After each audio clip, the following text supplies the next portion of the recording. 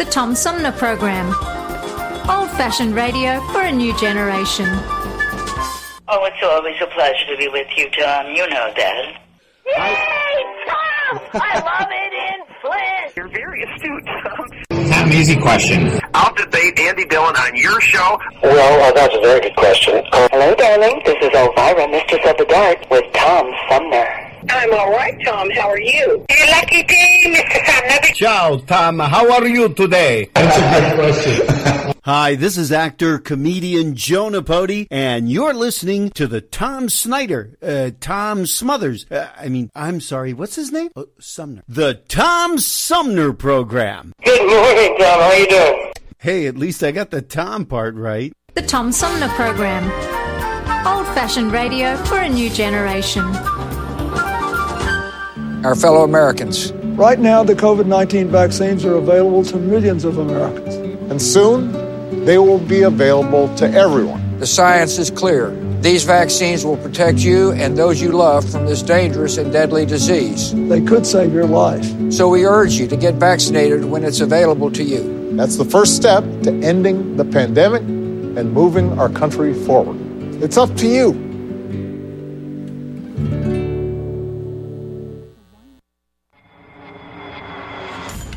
The Tom Sumner Program plays host to the best political roundtable on radio every Wednesday from 10 a.m. to noon. Armchair Politics features great commentary and analysis about the headlines from local, state, and national politics with an alumni of world-class pundits, plus quotes, tweets, and those weird and wacky stories we call the X-Files. If it's Wednesday, catch Armchair Politics on the Tom Sumner Program.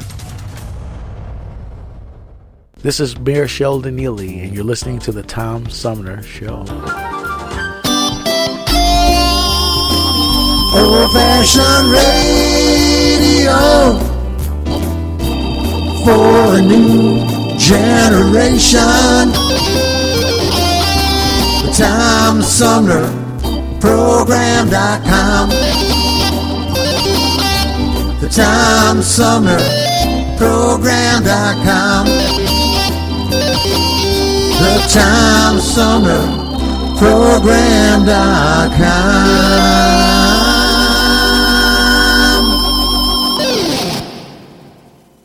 From the Tom Sumner Show.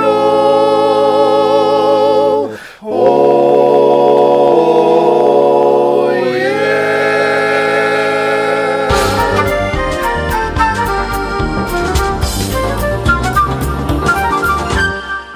And welcome back, everybody. This is the Tom Sumner Program. My guest this hour has worked for many years at the highest levels of the independent film production and distribution business. But that's not what we're going to talk about today. We're going to talk about her new book, which is called Leonard, Marianne, and Me. And her name is Judy Scott. She joins me by phone. I didn't get the whole title in. It's Leonard, Marianne, and Me, Magical Summers on Hydra. That makes a little more sense. Anyway, Judy joins me by phone. Hi, Judy. Welcome to the show. Thank you very much. Good morning. Well, it's morning where I am anyway. Well, and it's morning where we are, so we're in sync. We're in the same time zone. Now, let's see. This book... you actually did one of those things that a lot of us fantasize about. You took off on a trek through Europe, and then you ended up spending the summer on Hydra, a Greek island. Yes. And that ended up being a place where lots of creative types were drawn to there. And it attracted you as well, but the book talks about your relationship with Leonard Cohen and his significant other Marianne. Yes. And did that develop that very first time you were there, that first summer? Well, they had been in a relationship since 1961 on the island of Idra, and I was there actually the very last time that they were together on the island of Idra. They had been in and out of a relationship for about 13 years, 11 years, something like that. And Leonard was already involved and had a child with another woman in Montreal, living in Montreal. Her name was Suzanne Elrod, and she actually changed her name from her birth name, which was Susan, to Suzanne, so that everybody would think he wrote the song about her. He actually wrote the song 3 years before he ever met her. But now and forever, she is known as Suzanne. And they had a son who was 2 years old in 1973 when I met them and got involved with Leonard and his first, so to speak, wife. He never was legally married to anyone, but he referred to her as his wife and also as his muse. And he did write an enormous amount of songs while living on and off for those 11 years on the island of Idra. And he dedicated or was inspired by Mariana to write a lot of his really most famous material. So Long Marianne, Hey, That's No Way to Say Goodbye, One of Us Cannot Be Wrong, a lot of the early songs that he's known for. And I have to thank you very quickly here for not correcting me, but yet teaching me how to pronounce Idra. It's kind of a joke on Idra because the tourists call it Hydra, but the natives, because in Greek letters it's Y-D-R-A, and it's pronounced Idra by everyone who actually lives there or stays there for any length of time. Well, that was very well done. I learned something and I wasn't embarrassed, so that's all good. How do you even though you were living there for this summer, how do you just meet Leonard Cohen? Well, it was just pure luck and serendipity. I was living there with, as the guest of a Greek man, the man that the book is dedicated to. He's passed on now. And his name was George Lialios, was a very, very close friend of Leonard's. And I met George after only being on Idra for about 3 or 4 days. I met him at a taverna having lunch with a group of friends, and they very courteously asked me to join them, which I did, and we had a wonderful an extended lunch with baked fish and copious amounts of white wine. And when it was over, George invited me to come up to his house. His house was literally a mansion. It was a 17-room mansion high up on the side of the hill overlooking the harbor and the sea. It had a ballroom that had marble floors and a 30-foot ceiling. It was really the nicest house I think I had ever been in up till that time. Anyway, he invited me to come up and have some more wine with them, watch the sunset, and I did. And while I was in his house, all the rest of them had gone off to take showers. I was sitting in the living room by myself, and a knock came at the door, and the maid answered the door, and in walked this very lovely Norwegian woman, who I found out was named Marianne. Actually, Mariana is the Norwegian pronunciation, and that's what everyone, including Leonard, called her, Mariana. She came in to use the telephones, poured herself a glass of wine, we sat down and chatted, and she told me a little bit of her history and said, well, I've lived on this island for about 11 years, on and off, with a folk singer. Maybe you've heard of him. His name is Leonard Cohen. And I was like, oh, my God. Because it's not just any folk singer. Yeah, he was one of my absolute all-time favorites. I had both of his albums at that time. I knew all of his songs. I sang his songs to myself frequently. And so all of a sudden the island got much more interesting to me. She made her phone call, and she got up to leave, and I walked her to the door, and she said, you should stay here. Come and visit me. You know, my house is very close by. And I said, I think I'm leaving tomorrow. And she just kind of looked me up and down and said, don't leave. This is a very special place. You belong here. And wow.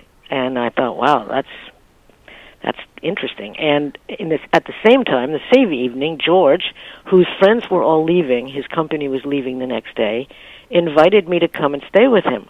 He said, I'm doing some painting and remodeling, and if you would help me out, you can just come and stay here. And so I did. I just packed up my bag from the little pension on the port that I was staying in and told my friends who I was with, I'm not going to be going on to Istanbul with you. I'm going to stay here. And I stayed for the summer, and I planned to leave a couple of times, but then I heard through Mariana, who I got to know very, very well, that Leonard was coming, and he arrived, and nothing could have made me leave at that point.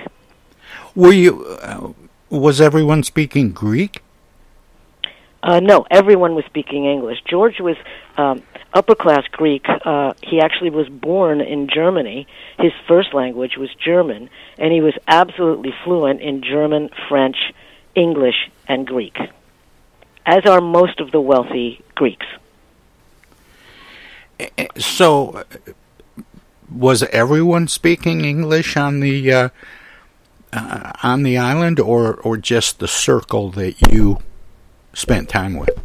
Well, pretty much. There was a fairly large expat community on Idra. About 300 of the 3,000 residents of Idra were foreigners, and all of them spoke English, although some of them were German, some of them were Australian, some of them were French, but they all spoke English.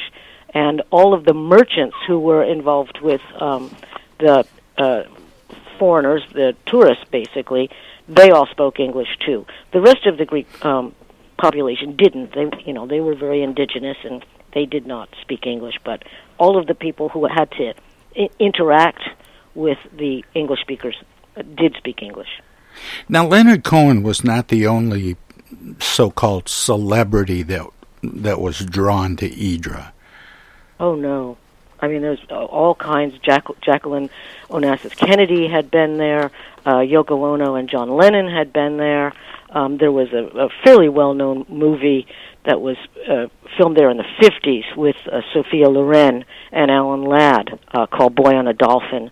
It was a very popular and kind of well-known because of its beauty and its accessibility. It was quite easy to get to Idra in comparison to, say, Mykonos or Santorini, which required overnight ferries. Idra was only 3 hours by ferry from Athens, and so it was, and it was, besides being incredibly beautiful, it was the only Greek island that had no cars at all. There was no automated transportation, no motorcycles, no buses, just donkeys and boats and your feet. Now, the relationship that you had with Leonard and with Marianne has been described as intimate. How intimate? Well, it was more a familial relationship, although I did have a very close emotional affair with Mariana. I'm gay, so and she knew that, and she had relationships with both men and women. In the book, I actually licensed one of Leonard's early poems from a book called The Energy of Slaves, and in the poem that I licensed, which kind of gave insight into his approach or his understanding of Mariana, there's a line that goes, she does not want this to come from me. I believe she longs for a woman. And they will stroll the harbor together, smoking Turkish cigarettes and wearing white flannel trousers. So it's a very evocative poem, but it kind of made the point that I was making, which was that she was emotionally available to pretty much anyone that she was interested in, and I was just lucky enough to be one of those people. And as far as Leonard was concerned, I mean, we had an intimate relationship in terms of conversations and disclosures and things of that nature. I mean, he was very open about his relationship with her and with Suzanne, and my grandchildren are in the background screaming. I thought that was here. No, I think that's my 5-year-old grandson screaming. But anyway, sorry for that. No apology necessary. We did not have a sexual relationship. We had a very intimate friendship. And at one point, which is in the book, Mariana says to me, it sometimes scares me so much how much you are integrated into our family. Leonard, her son Axel, who I was very close to, he was 13 at the time, but very mature, because there weren't a lot of children on Idris, so he was around adults most of his time. Me and her, we ate dinner together every day.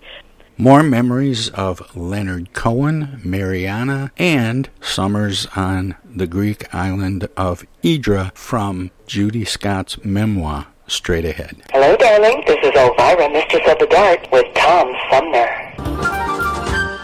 I'm Julie Lopez with Crime Stoppers. Have you ever wondered what to do if you have information about a crime or the whereabouts of a felony fugitive and you want the police to know but you need to remain anonymous? Well, here's what you can do. You can go to p3tips.com or download the mobile app. You can go to Crime Stoppers of Flint and Genesee County's Facebook page and click on the Leave an Anonymous Tip tab, or you can call 1-800-422-JAIL. All methods are anonymous, and if your help leads to a felony arrest, you may be eligible for a cash reward.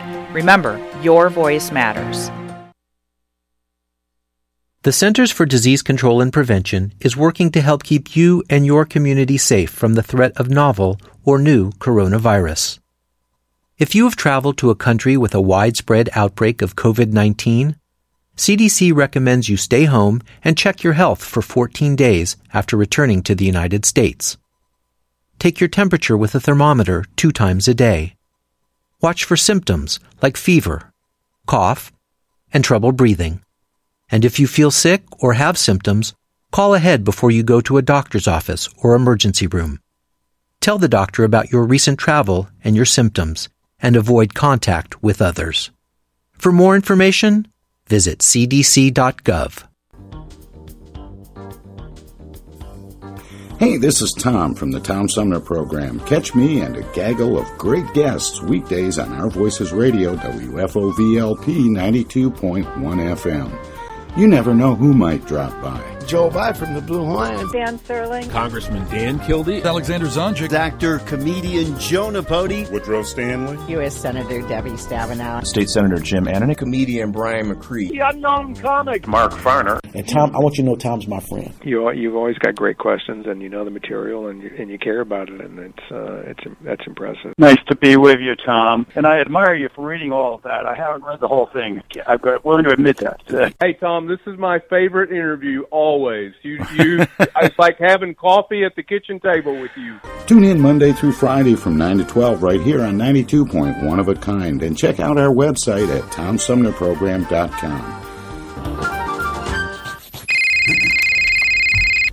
Yo, speaking. Oh, dear. Honey, our car warranty is expiring again. So soon? It just expired last week. You don't even own a car! Not now, Dana. Your father's on the phone. Hey! Mom and Dad, you're being scammed. It's a robocall. Scammers are using new technology and clever tactics to make more and more calls that look legitimate but are hard to trace. They can make it look like they're calling from any number, even from numbers of people you know. My robocall crackdown team is working with state and federal partners to stop the robocalls for good, but I need your guys' help. Don't trust your caller ID. Verify you're really talking to the person whose number appears when your phone rings. If you accidentally answer a robocall, hang up right away. Engaging in conversation will only lead to more calls. Use a call blocking app on your cell phone that stops robocalls before they interrupt your day. And if you do get a robocall, file a complaint with my office online at mi.gov/robocalls. And Mom, Dad, please do not give your information out to these scammers over the phone. They're just trying to trick you. Well, at least they call. No, I get it, you're busy. But you know Janine's daughter is a doctor. She calls every week. A doctor. I'm Michigan Attorney General Dana Nessel. Visit mi.gov/ AG Complaints for your connection to consumer protection. Hello, this is State Senator Jim Ananick, and you're listening to the Tom Sumner Program. More memories of Leonard Cohen, Mariana, and summers on the Greek island of Hydra from Judy Scott's memoir, Straight Ahead. I spent a lot of time in Leonard's office studio where he did most of his writing and singing with him and just, talking. So you were very close to Leonard as well. Yes, I was, and he was extremely kind to me. He told me at one point, because I really wanted to do singing, he said, "Judy, you sing as good as any backup singer I've ever had. I can send you to Clive Davis, who at that time was the head of Columbia Music." And for reasons that to this very day I could not fathom or explain, I said, "Oh, thank you, Leonard, but I really think I have to make it on my own." And I don't know whether, in the book I mentioned that, I don't know whether it was fear of success or fear of failure, but I never got introduced to Clive Davis, and I never really succeeded as a singer. But in the end, I also put in the book, I'm perfectly happy with my life the way it unfolded, so it probably was meant to be. Was Leonard Cohen aware of his celebrity and how profound it was for some people? He certainly was very successful at that point in 1973. He had written, Chelsea Hotel about Janis Joplin. He'd been on several tours. He was probably more popular in Europe and in Canada, of course, which is where he's from, than in the U.S., but he certainly was worldwide renowned at that point. And another conversation that we had where I was saying, I think I have to leave because I'm running out of funds, he said, "Judy, I have money. If you want to stay and that's your only problem, I can give you some money." And I said, "I can't take your money, Leonard, but thank you." But he was fairly wealthy and well known at that point. Was this a place where, and I'm talking about the island of Hydra, was it a place where celebrity was drawn but not celebrated? I think you're right about that. I think at one point I said to Leonard, Hydra is it's such a magical place that, I'm not really an American here, and George is not really a Greek here, and you're not really a Jew here. We're just all residents of Hydra. But he did correct me. He said, "Oh, no, Judy, I'm a Jew. I am always a Jew." And he wrote a poem right afterwards. It might have been inspired by that conversation, but it was a very short poem, and it just said, "Anyone who says I'm not a Jew is not a Jew."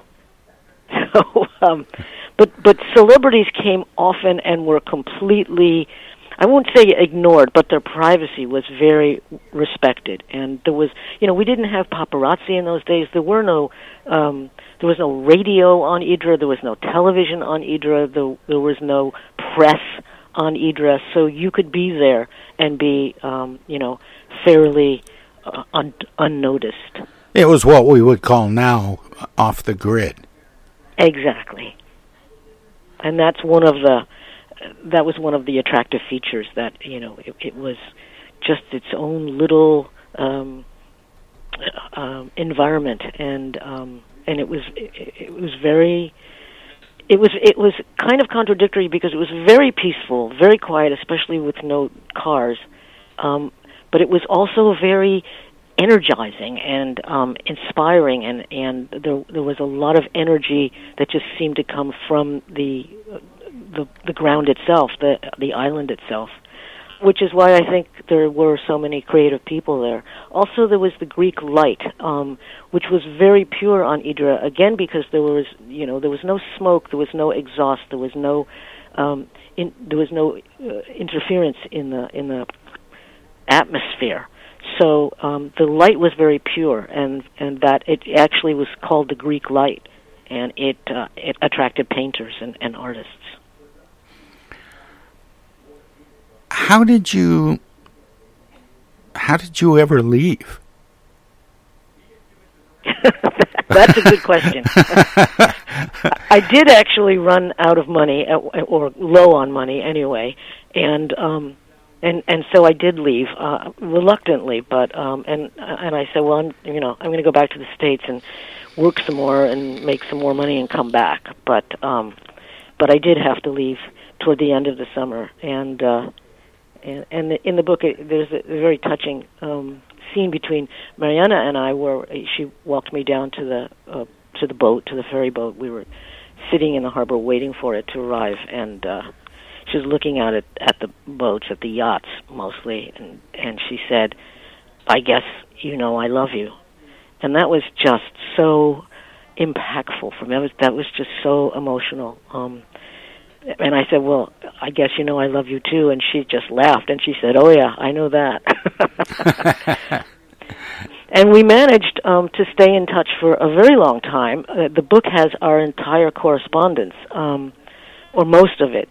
I was very fortunate because her executor gave me back all of my letters that I had sent to her. Mariana kept every piece of correspondence she ever got, and she got a lot of correspondence, and including Leonard's letters, which, by the way, were auctioned off with his estate's permission because they needed it. Christie's auction in New York, auction house, auctioned off, I think, 62 lots of his letters to Mariana, and the auction house estimated that they were probably going to be worth between $80,000 and $90,000, and the auction actually garnered for Axel, young Axel, who's not young anymore, they sold for $830,000. Wow. And that was just last year. Wow. So I was very happy because Axel has mental problems, and he's been in a mental hospital for pretty much all of his adult life. So that money came. Sorry, that's my call waiting. Came in very handy for him. So everyone was really shocked that those letters were worth 10 times what Christie's estimated they were going to be sold for. But in any case, the state gave me back my letters and gave me written permission to print Mariana's letters to me, which I kept. So we were able to keep in touch for quite a long time just via the mail. And then later emails, which unfortunately I didn't save. And finally Facebook. And I helped her set up her Facebook account. She contacted me and said, "Do I have to like all these people? Do I have to have all these friends?" I think no. Facebook sends those suggestions to you. You don't have to accept them. So she said, "Oh, good. I don't even know who these people are." That's funny. Yeah, but we finally met again in 2011 on Idra. So I was going to ask if you ever made it back, because a lot of times people will have, that magical summer, and they may stay in touch as you did, but then when you go back, it doesn't feel the same. Oh, I went back probably 25 times over the last 42 years. Really? I went back as often as I could get the money up to go. I love traveling. I absolutely loved Idra. I called it my spiritual home. And I went back with my daughter. As you probably read in the book, in 1975, I went back to stay for 6 months, which is the longest single period I was ever there. And while I was there during that period, I met a young American who was traveling and was a mutual friend of some friends of mine in Athens, and he came out and stayed with me at the house I rented, and I became pregnant, and my daughter was started on Idra, so we call her an Idra kid, but she was born in New Jersey, which is where I'm from, and when she was 6, we went back. I got together with my partner, and when she was 8, we all went together for a couple of months, and I've gone, my partner and I, back pretty much every 2 years since then.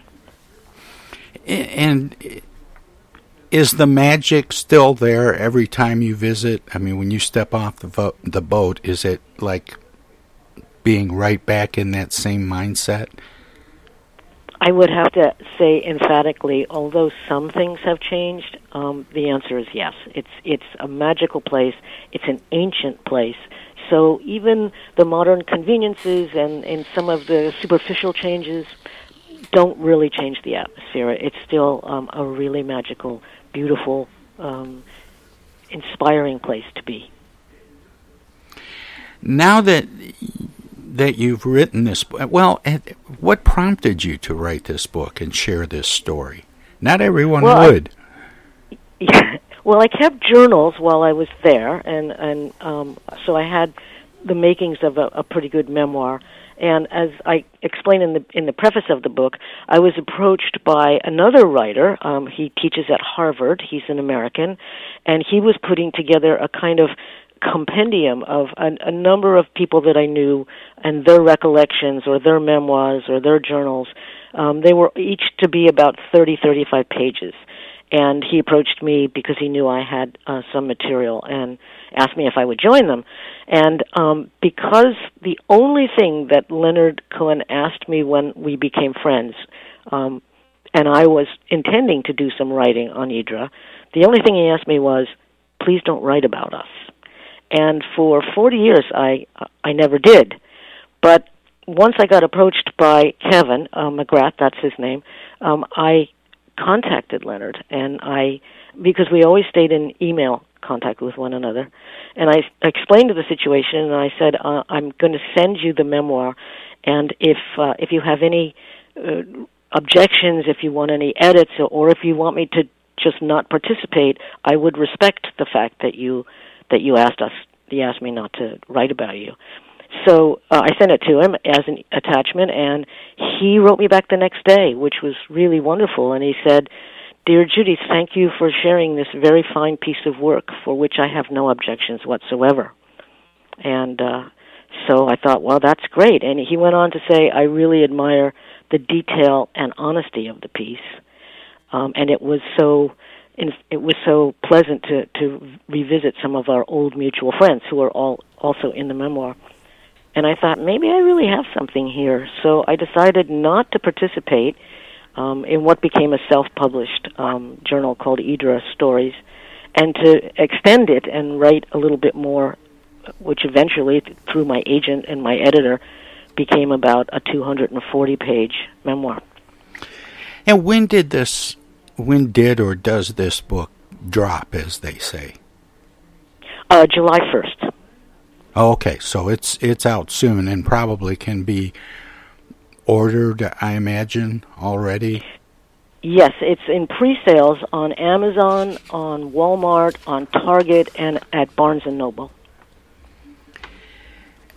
Now, you were keeping a journal, and I noticed you had spent some time involved in, you helped launch the first ever LGBT cable TV network.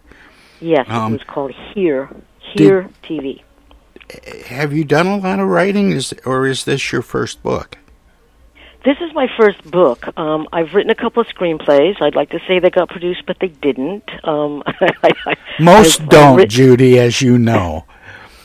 There are lots of screenplays out there, and good ones, but yes, they don't all get made. Yes, in my capacity in the film business, I was the head of acquisitions at a number of companies, and I was on the creative committee. So I've probably read over the last 30 years over 1,000 scripts, and less than 10% of them actually got produced. Yeah, and not for not wanting, but for a whole myriad of reasons, I imagine. Absolutely. I mean, sometimes it's just a matter of bad timing. Sometimes it's a script that's very similar to one that's to a production that's already being done. There's all kinds of reasons, notwithstanding the fact that a lot of them aren't very good, but and a lot of them are. Oh, go on. I mean, it's the same with finished films right now, especially with digital filmmaking pretty much being the exclusive modem right now. Right now there's about 4,000 movies a year that are submitted, for instance, to Sundance, out of which they choose less than 400 to program into the Sundance Film Festival, which I've gone to for 17 years until I retired. And out of those 400, probably somewhere between 10 and 20% actually get picked up by a distributor to be publicly distributed.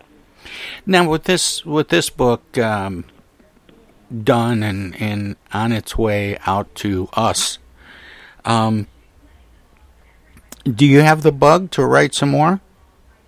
I do.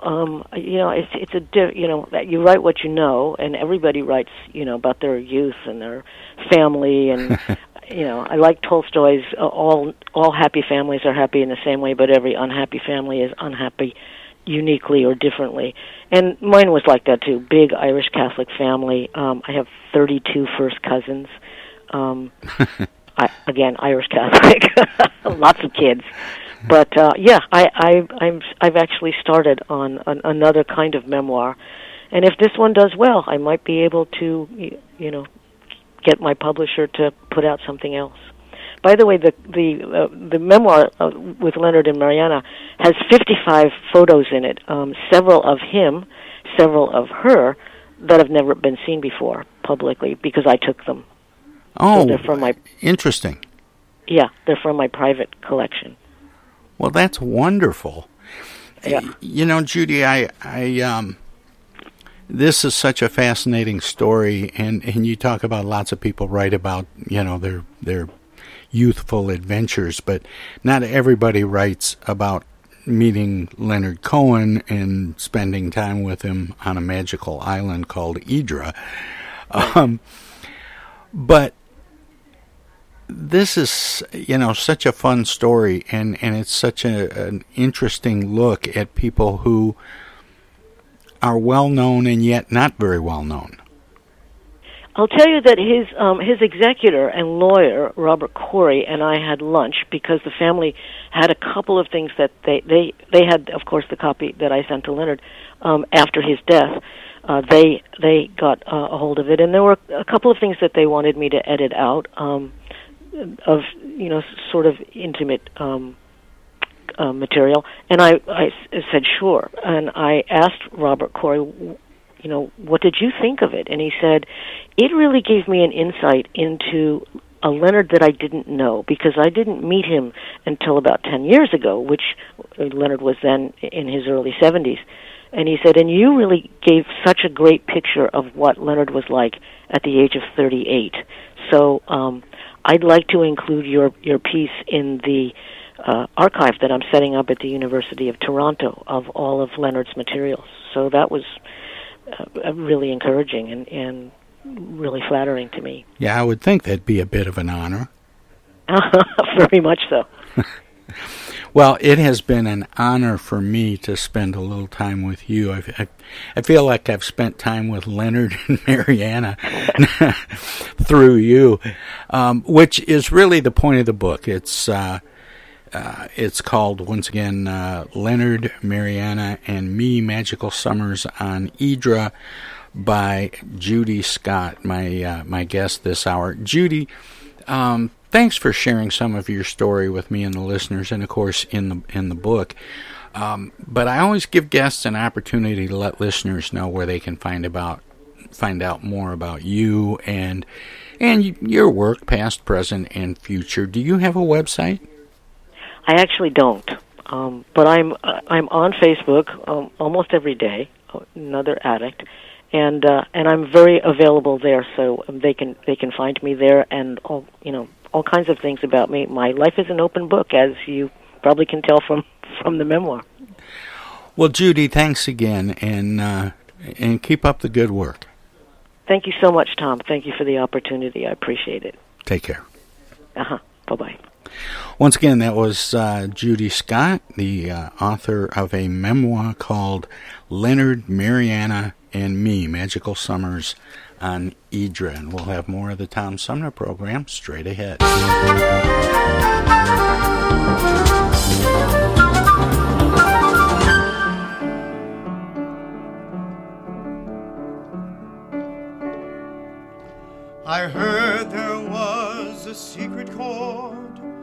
that David played and it pleased the Lord, but you don't really care for music, do ya?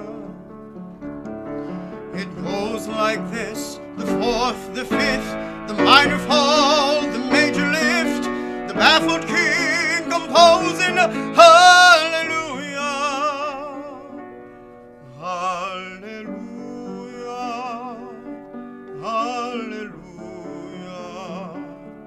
hallelujah.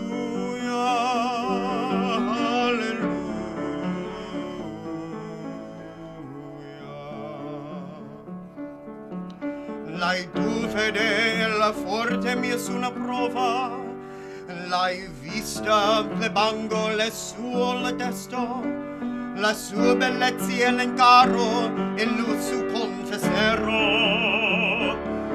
Lei ti legiona sia ad una conacia, rupe il tuo e tu una tale peli, e dalle tu la cova un alleluia.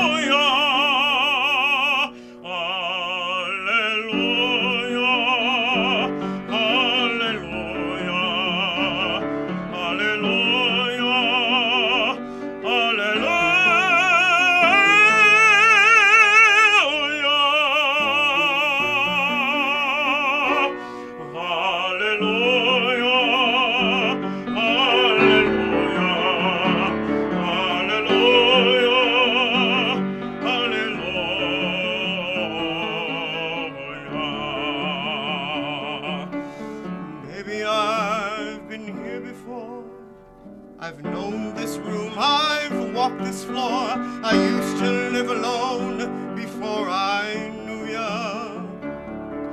I've seen your flag on the marble arch. Love is not some victory march, it's a code and it's a broken hallelujah, hallelujah, hallelujah, hallelujah, hallelujah.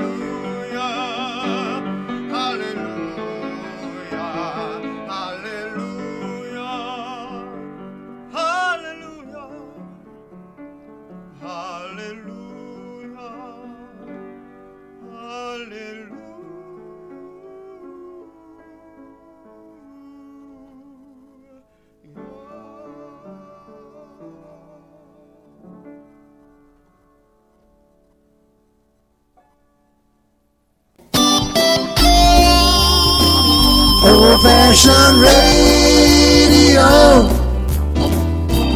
for a new generation. The Tom Sumner Program.com. The Tom Sumner Program.com. The Tom Sumner Program.com.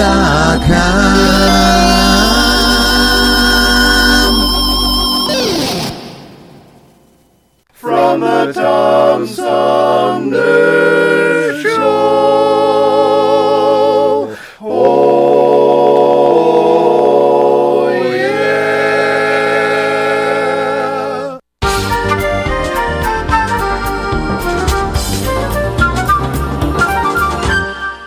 Hey, this is the Unknown Comic. And guess what? You're listening to the Tom Sumner Show right now. And now too, and even now. Our lives have been turned upside down by COVID-19. When a vaccine becomes available, it's critical that all of us get it. What we do as individuals will impact everyone's health, including those who can't get the vaccine. We won't get through this unless everyone takes part.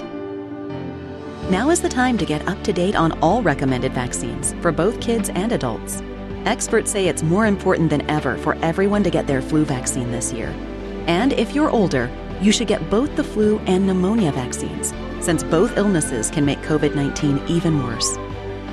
Vaccines are available at a lot of convenient places, so be an example for friends and loved ones and encourage them to get vaccinated too. We all want to reunite, travel, and get back to school and work. But that means we all need to get on board. This is the time to do what's right for each other. Get vaccinated. It's our best shot.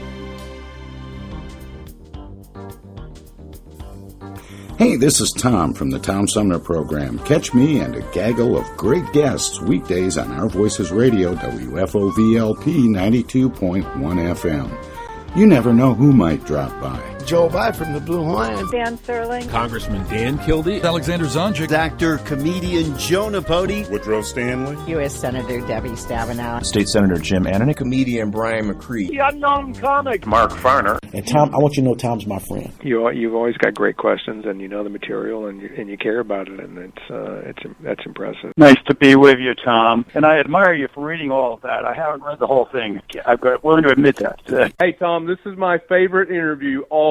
It's like having coffee at the kitchen table with you. Tune in Monday through Friday from 9 to 12 right here on 92.1 of a kind, and check out our website at TomSumnerProgram.com. East Village Magazine is the monthly neighborhood magazine read all over Flint. With support from grants, donations, and advertisers, East Village Magazine's talented local writers give you an in-depth look at local news, issues, and people that make Flint, Flint. Copies of East Village Magazine are available at many of your favorite shops and restaurants around Flint or online at eastvillagemagazine.org. East Village Magazine, community-focused and community-supported.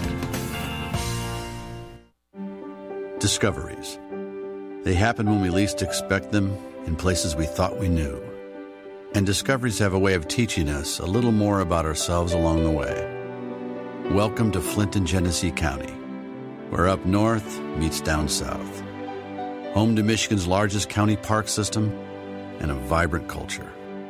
A place filled with discoveries we've yet to make, throughout acres of beautiful lakes, wetlands, and woods, and in the diverse city beyond.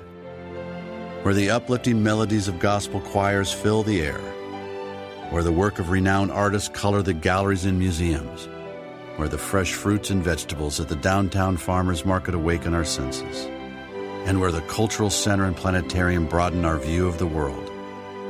Let's spend a few days enjoying the wonders of Flint and Genesee County, where the joy of discovery is pure Michigan. Your trip begins at Michigan.org.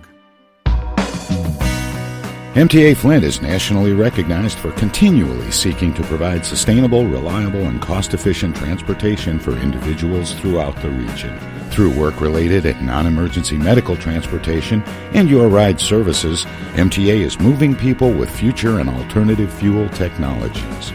More information about MTA Flint and specialized services is available at mtaflint.org. I get the uneasy feeling Rod Serling is behind one of those doors. Rod Serling. Rod Serling. What's this, the Twilight Zone? Where is everybody? I would have been headed for the Twilight Zone. Twilight Zone? If I go any lower, I'll be in the Twilight Zone. All right. Oh, but Jethro's right at home in the Twilight Zone. I'm in the Twilight Zone. Now, having made this little jaunt into the Twilight Zone, I got a feeling something strange is about to happen. In the Twilight Zone. Hi, this is Ann Serling, and you're listening to the Tom Sumner Program.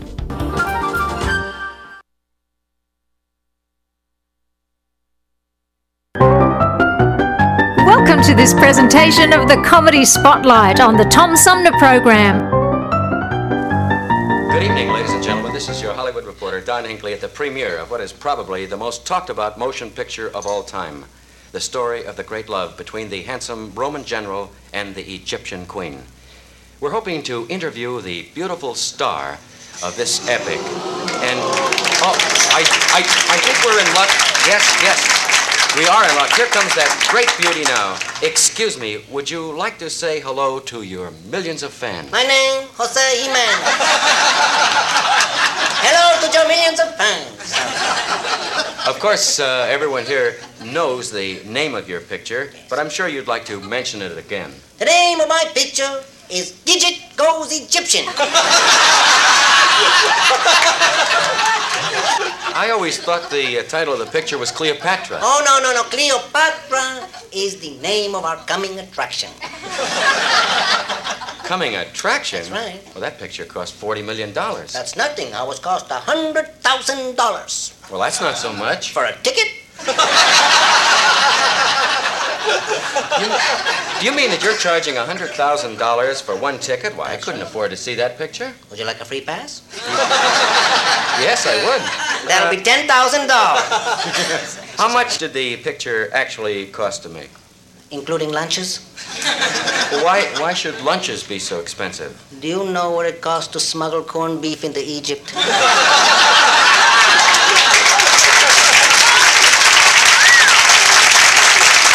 I guess costumes must have cost you a fortune. Oh, costumes. My goodness, costumes alone cost $50 million. I imagine Cleopatra's costume was the most expensive. No, there we saved money. 8 yards of saran wrap and some beads was all we needed for that. Didn't they try to save money at all? Yes, we tried to save money at all. For example, one time we had this thing, that was going on in a beautiful alabaster hall. And we had 30,000 dancing girls running around. And we had 20,000 musician people playing golden harps. And we had 40,000 slave girls pouring wine. Well, how did that save money? We used paper cups.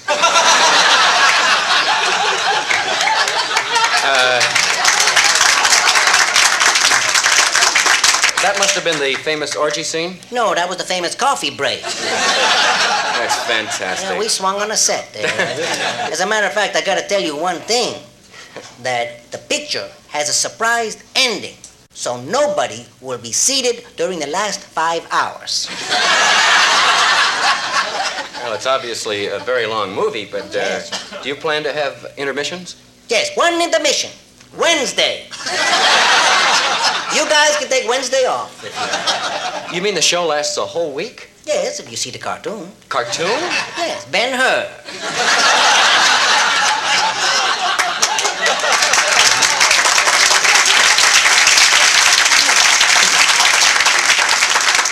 Mickey Mouse plays Ben and Minnie plays her. Exactly how long have you been working on this picture? Well, quite a while, because we had a delay one time. We had to lay off on account of the noise. What noise? World War II. We had those Tiger tanks going there. We were strafed. It was really terrible. And then it was these guys with the pointed helmets. Jose. Maybe it was World War I. Sir, let's talk about your co-star's salary. I understand it's an astronomical figure. She certainly has. You noticed that, huh? Yeah, I'm talking about her salary. I'm glad to see her observe. Oh, her salary. Yes. Yes. Well, you talk about what you want to talk about, and I'll talk about what I want. I understand that she makes $8,000 a day. Now, that's more than most people make in a year. Isn't that something? $8,000 a day. Yeah, it's a lot of money. Sure. But is she really happy? Boy, is she happy. You never heard such giggling in your life.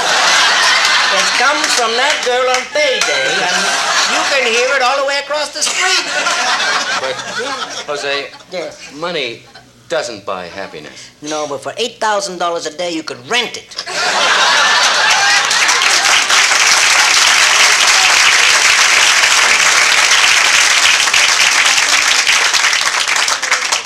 Now that you've mentioned your beautiful co-star, I wonder if you'd answer the question the whole world is asking. I would be delighted to, as long as they don't ask it at once. Let them ask you one at a time. Let's start with India, if you like. There's a lot of people over there. The question is... Yes. Are you going to marry your co-star? I will have to say it this time, and you can quote me on this, and I don't care if you quote me word for word and even verbatim. I will marry the woman I love. You will? I always do. I don't know what I could tell you about how much I love her. I would climb the top of the highest mountain. I would crawl on my little belly across all the desert in the hot desert, and I would go across the most raging rivers for her. When will you see her next? Tonight, if it doesn't rain.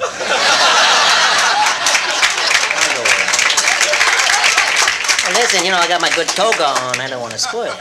Jose, what would you say was your biggest problem in the picture? I would say my biggest problem in the picture was the asp. The asp? Yes. You mean the snake? Yes, the snake asp, yes. You see, that snake had to come around and hug Cleopatra real tight and coil around her and come up and bite her right on the neck, you see? And it was my job to teach that asp how to do that. So what's wrong with that? He got it right the first time.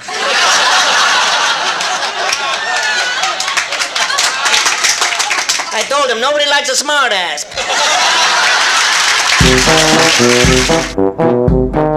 This was another comedy spotlight on the Tom Sumner program.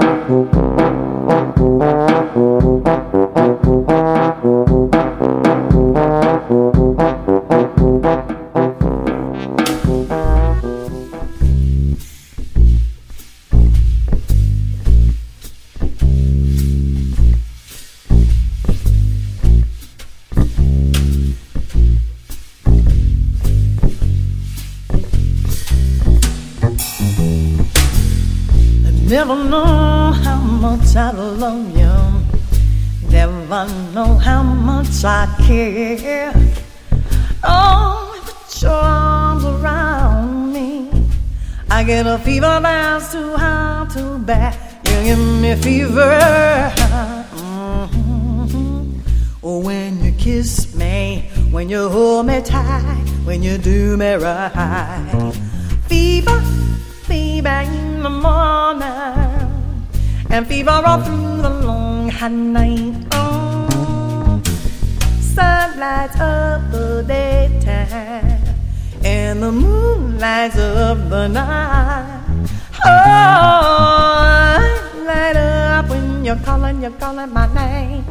I know you're gonna treat me right. You give me fever, baby. Oh, when you kiss me, when you hold me tight, when you do me right. Fever, baby, in the morning, and fever all through the long hot night. Hey, hey, hey.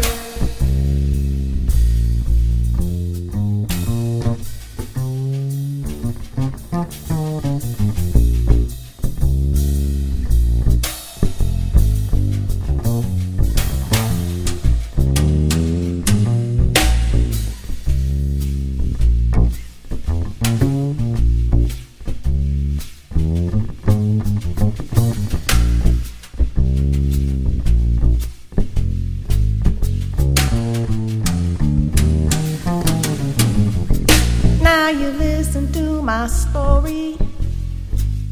Now you know what I got to say. Fever ain't such a new thing, my love. It started long ago. Oh, you give me fever. Oh yeah, when you kiss me, when you hold me tight, when you do me right. Fever, baby, in the morning, and fever all through the long hot night. Yeah, yeah, fever through the long hot night. Oh, fever all through the night. Well, that wraps it up for today's edition of the Tom Sumner program. Wraps it up for the week. I hope you have a great weekend. Thanks to all of my guests today on the show, including Judy Scott, talking about Leonard Cohen and more in her memoir, Leonard, Mariana, and Me, Magical Summers on Idra. And also to Dr. Michael Krupane, talking about the cookbook, the What to Eat When cookbook, and our musical guest, J.P. Ribner. Good night, everybody. The program is a live variety show. We want to acknowledge all of our guests who play such an important role in the show, and our cavalcade of cohorts from coast to coast for their regular contributions. Most of the musical accompaniment was provided by people in or from the Flint area. Many of the pre-recorded portions of the Tom Sumner program are made possible by Flint's own Steve McComb and Pencil Sketch Recording in Nashville, Tennessee. If you have comments, questions, or suggestions about the show, find us on Facebook. This is Prue Clearwater. Join us next time for another edition of the Tom Sumner Program. And thanks for listening.